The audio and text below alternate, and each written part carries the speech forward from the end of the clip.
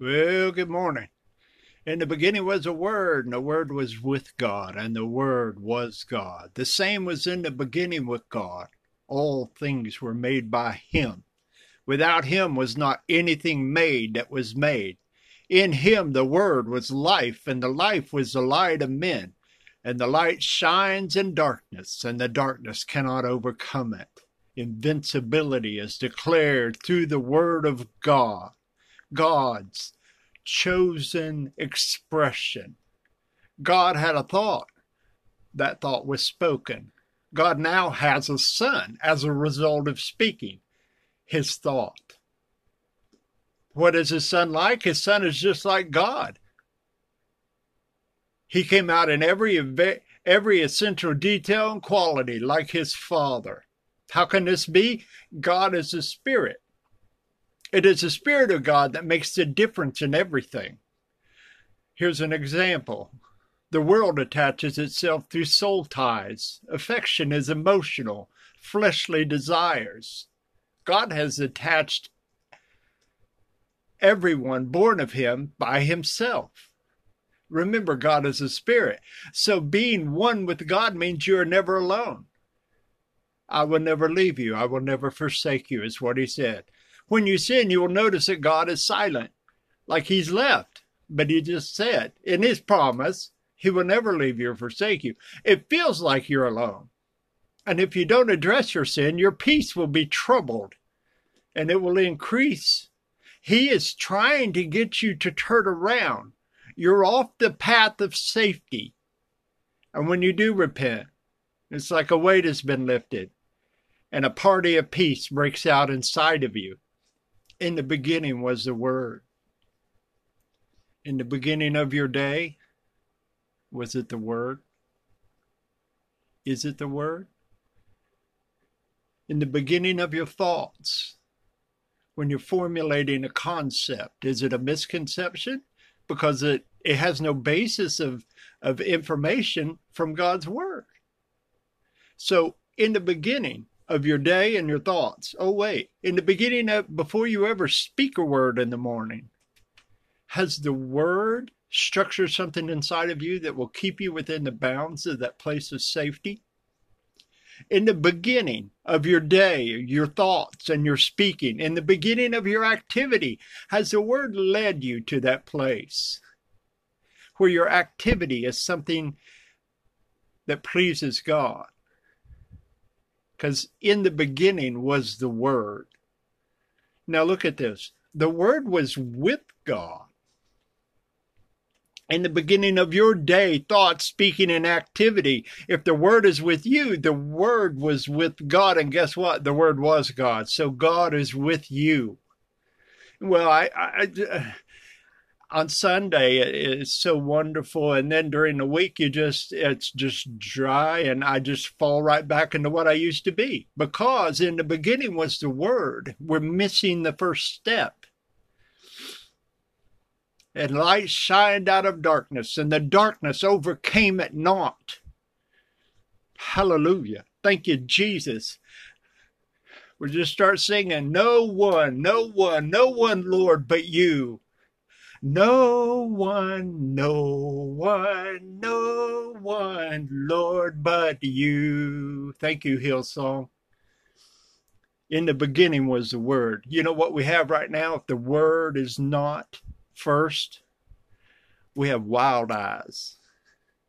We got one eye on Jesus because we don't want to miss it. And we're going to do all the little things over here that we think we need to do to satisfy God's requirements. So when He comes, He'll take us with Him. But then we got this other eye over here. We want to make sure we don't miss anything about some guy slapping another guy on TV because they need to up the Grammy TV ratings. Come on. You said, well, he got on there and apologized and cried. He's an actor. The good ones can cry on cue. I'm not saying it was set up. Either way it goes, it was this goofy. All we are hypocrites without God. We're play acting. We act like we know what this world is, and we don't. When He told us how to do it right here. In the beginning of your day, the Word is waiting for you. In the beginning of your thoughts, I went to, you know what he said? My pastor gave a word. He said it's a decade word. Psalm 81:10. I am the Lord your God, which brought you out of the land of Egypt. Open your mouth wide, and I will fill it. In the beginning of your day, in the beginning of your thoughts, in the beginning before you ever speak a word, before you ever do anything in that day, there's the word waiting on you to structure your thoughts, to structure your day, to give you peace. My peace I give unto you, not as the world giveth, give I unto you. Let not your heart be troubled. Boy, if we could get that word inside of us. So many people wringing their hands the last 2 years. In the beginning of your day, of your thoughts, of your speaking, of your activity, we're wild-eyed, and we need to get the eyes of our understanding enlightened, that we may know the hope of his calling. Luke 24:25. O fools, and slow of heart to believe all that the prophets have spoken. Ought not Christ to have suffered these things and to enter into his glory? Start at the cross, okay? What manner of communications he said on the road to Emmaus? They didn't know who he was. He's walking right beside them. What manner of communications is this that you have as you walk and are sorrowful? And then they said to him, don't you know what's happened? Well, good grief, he's the one that happened to. Come on, let's get in the Word. Let's see the key to this thing. In the beginning, God created the heavens and the earth without form or void, and darkness on the face of the deep. The Spirit of God moved upon the face of the waters, and God said, let there be light. Light is the ingredient to your natural eyes to be able to see this world. In the beginning was the Word. Have a great day. Father, I pray for your church in the Ukraine. I thank you, God.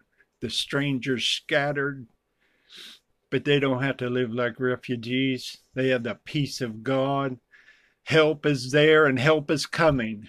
Let the supply in the hearts of the church grow and grow and grow, and use those men who hazard their lives to defend a piece of ground.